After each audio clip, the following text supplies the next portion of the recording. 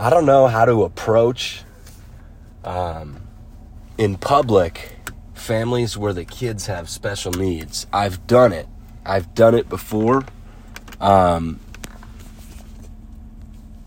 I first got saved, there was a time where I was doing it pretty regularly. But I think just going up, like there was a couple families I went by tonight that I was in Target, and this is going to be multiple testimonies in this, just little things, talking with people, praying with people. Maggie is meeting with some ladies tonight at the house, and they're doing her flower bouquet stuff, for all the bridesmaids. And so yeah, I wanted to just go around and talk to people and pray for people, and I did. I went to 3 different stores, and it was really good. So all that being said, yeah, I don't know totally what to say in those situations. So I was in Target just now, and from across the store, I could hear someone was making noises. They're going, just really loud. And I could tell it wasn't just a kid, it was an adult, it was someone with special needs. And, man, I really think in that situation, just to go up, and be like, hey, because I'm pretty sure he was with his mom, and she's maybe 60 or so, and he was maybe 25, 30. And I think to go up and to just be like, hey, guys, I just want to let you guys know Jesus loves you. Or I just want to say Jesus loves you guys. And I want to see if I could just bless you guys and pray for you, and pray not just for you guys, but for your whole family. And I mean, it'd be different in every situation, but I think that would be a good way to do it sometimes. So I might, if I don't know what to say, or if I don't have anything else specific to say, I think that would be a good thing to do. Because I don't want it to be weird, like I'm trying to do like a sneak attack and pray for the special needs person, because it's not that. Like I just, those families, when you have someone in your family who's special needs, like that is, man, that's very serious. It's very serious, and that's a lot more work than just someone who isn't special needs. So I think just to have God's heart for them, and to want to love them and bless them and just encourage them and whatever, man, And do I want to see that person healed? Yeah, I want to see him healed. God cares about everything else too, though. He cares about the family members. He cares about all of them. So I'm thinking about that right now as I was walking out of there. And then another situation, as soon as I was leaving, there was another special needs person. I'm like, God, I don't know what to do, So yeah, it's interesting, but I think God's really, he's got that on my heart for sure. And, yeah, I think going forward, I would just want to go for it. And it is uncomfortable. There's been times in the past praying for special needs people where it was like super closed off. Like every bad thought you would think of as a response happened, where they're like, oh my gosh, are you serious? Like, we're just trying to get our groceries and leave. Like, come on, man. Like, you're just being disrespectful. Like, all that stuff, And like, and it's like, but it's when you love, when love is a motivation of going and talking to people, your heart is pure, man, you can just go in and God will tell you what to say. Yeah, I wanted to share some of these. I went to Walmart, and there was a Hispanic guy, and first I went to Fleet Farm, and there was this lady. I should have went up and said something, because I'm pretty sure there's this lady at Fleet Farm, and she's working there. She's maybe in her early 30s, and I was walking around just looking at stuff, whatever, and yeah, this lady, I was walking around the clothes section because she was stocking clothes. And I was thinking, okay, God, there's nothing wrong with this lady, you know? Like, she's fine. She's just doing her job. But I just kind of waited. I'm like, Lord, what is something on your heart for her that I could pray for her or share with her? And I felt like the Lord told me she had 2 kids, and one of them had ADHD. And I should pray for that. And then I kept walking around. This is the first business I went into tonight. So I think I was kind of nervous. And then I couldn't find her again. As I'm leaving, there's a kid, and he's checking me. He's doing the checkout stuff. And he's younger, you know. And right away, it was like, boom. I'm like, I believe that kid has ADHD. In the natural, like just quicker mannerisms, stuff like that. There's just kind of a countenance. It was a countenance thing as far as what I could see. But right away, I felt like the Lord told me, this is not the person, but this is another person with ADHD. So as I was checking out, I was like, man, how old are you? He's like 16. I'm like, you ever been diagnosed with ADHD? He's like, yeah. And I don't know what I said. I was like, man, I just want you to know, like, Jesus loves you. And he's going to give you clarity with that stuff, more so than any other solution could. God is going to do something supernatural with that in your life. And it's going to be awesome. And there was another guy coming, and he's checking him out. And then I just felt really convicted to go back in there, you know. So I went out to my truck, and then I drove a couple spots in the parking lot, and then I'm like, no, I'm going back in. And I was standing outside watching, waiting for there to be an opening where there was no one there. And then I went in, and I was like, man, I felt like I should come back in and talk to you. Like, Jesus loves you so much, man. Has anybody ever prayed for you for that? And he's like, no. And I'm like, man, is it okay if I pray for you? And he's like, yeah. So I start praying, and then it's just quick 10, 15-second prayer. Lord, I bless him. I pray your presence over him. I pray to have peace when he wakes up in the morning and when he goes to bed.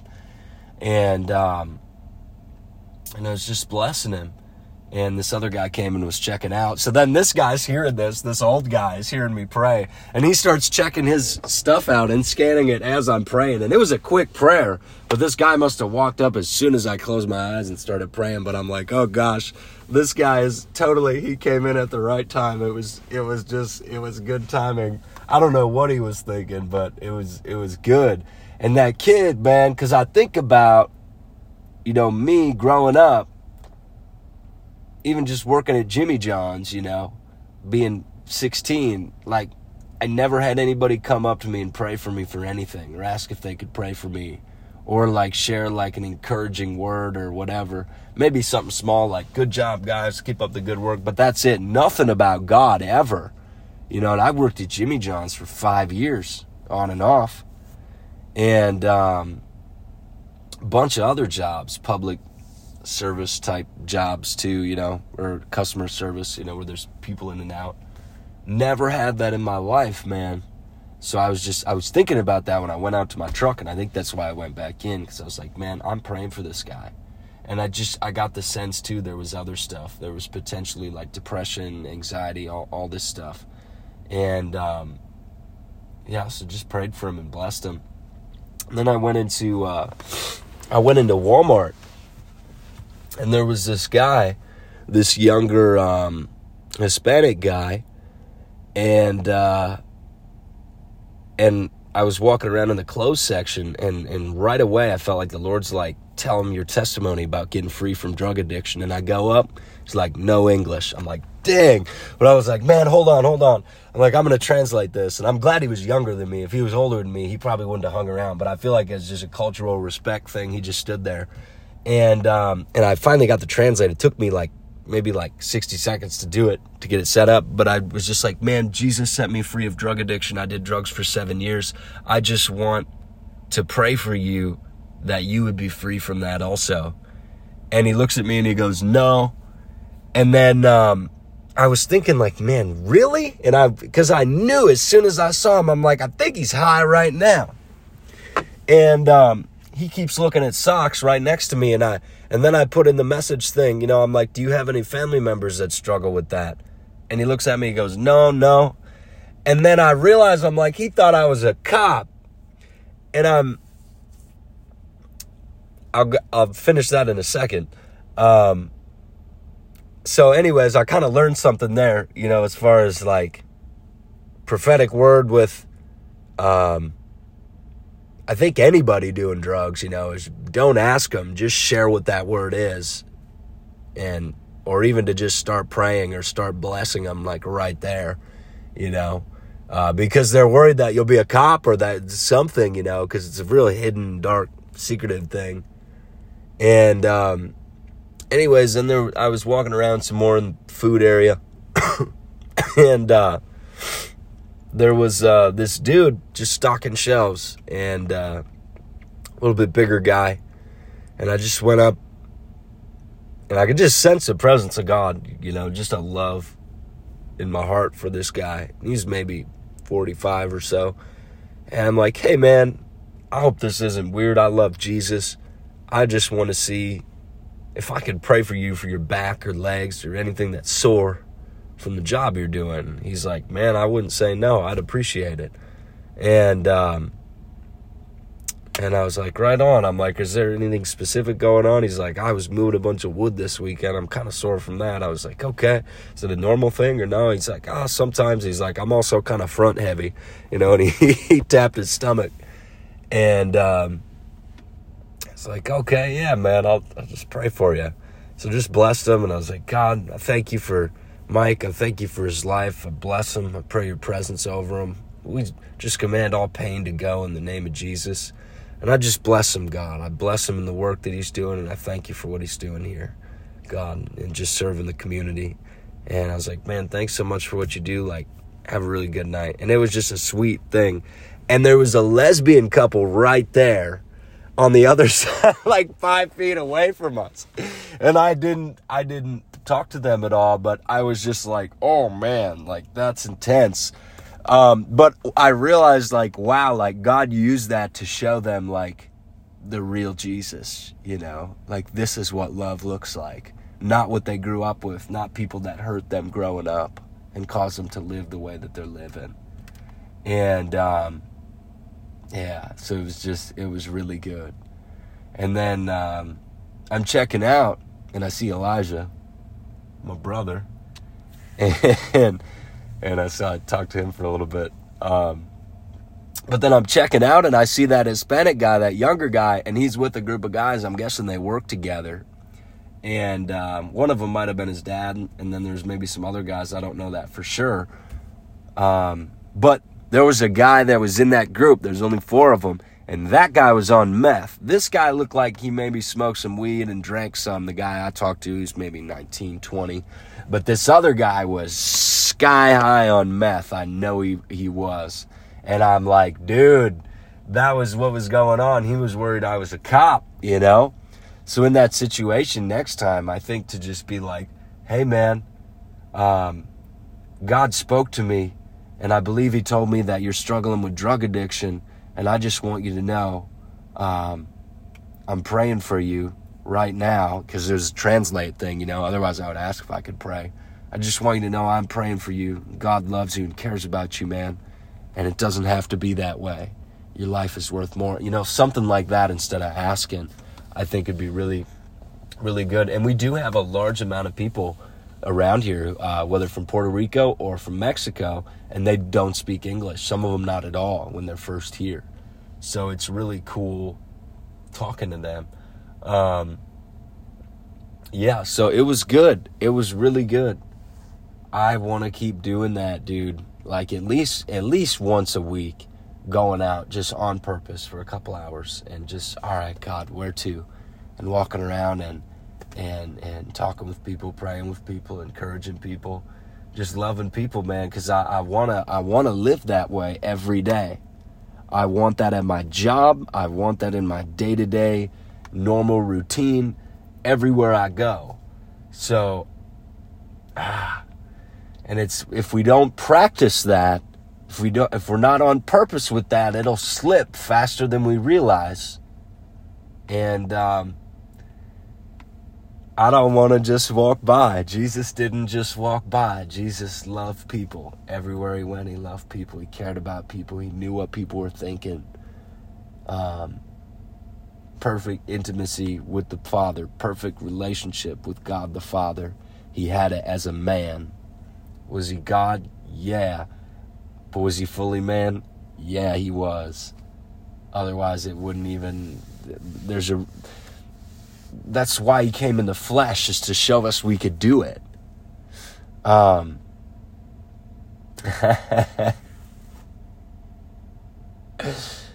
He wouldn't have came in the flesh if we weren't able to live that way. Yeah. I think that's all I've got. God bless you guys. I'm super pumped. I want that every day in my life. I want that every day in my life. If you're listening to this, if you've listened to past episodes of this, I guarantee you some of that has probably gotten on you. Just the desire to reach out and talk to people in day-to-day life. And it's so like, if we don't want to share our faith, we're in the wrong. We don't want to be Christians. We shouldn't want to be Christians, you know? Because a Christ-like one is loving people, is sharing our faith, is walking in the power of God everywhere we go, like Christ-like Christ, like Jesus. And if we're that, if we want that, if we're pursuing that, if we're pursuing a relationship with him, if we're going to church at all, man, if we're praying at all, if we're reading the Bible at all, that's his heart. Like, to be a Christian is to have that desire to love people, man, and give them truth. Not just a gospel message, not just pray a prayer to get into heaven. It's not it. It is the love and power of God, goodness and kindness of God that leads people to repentance. I think that's all I got. So, God bless you guys.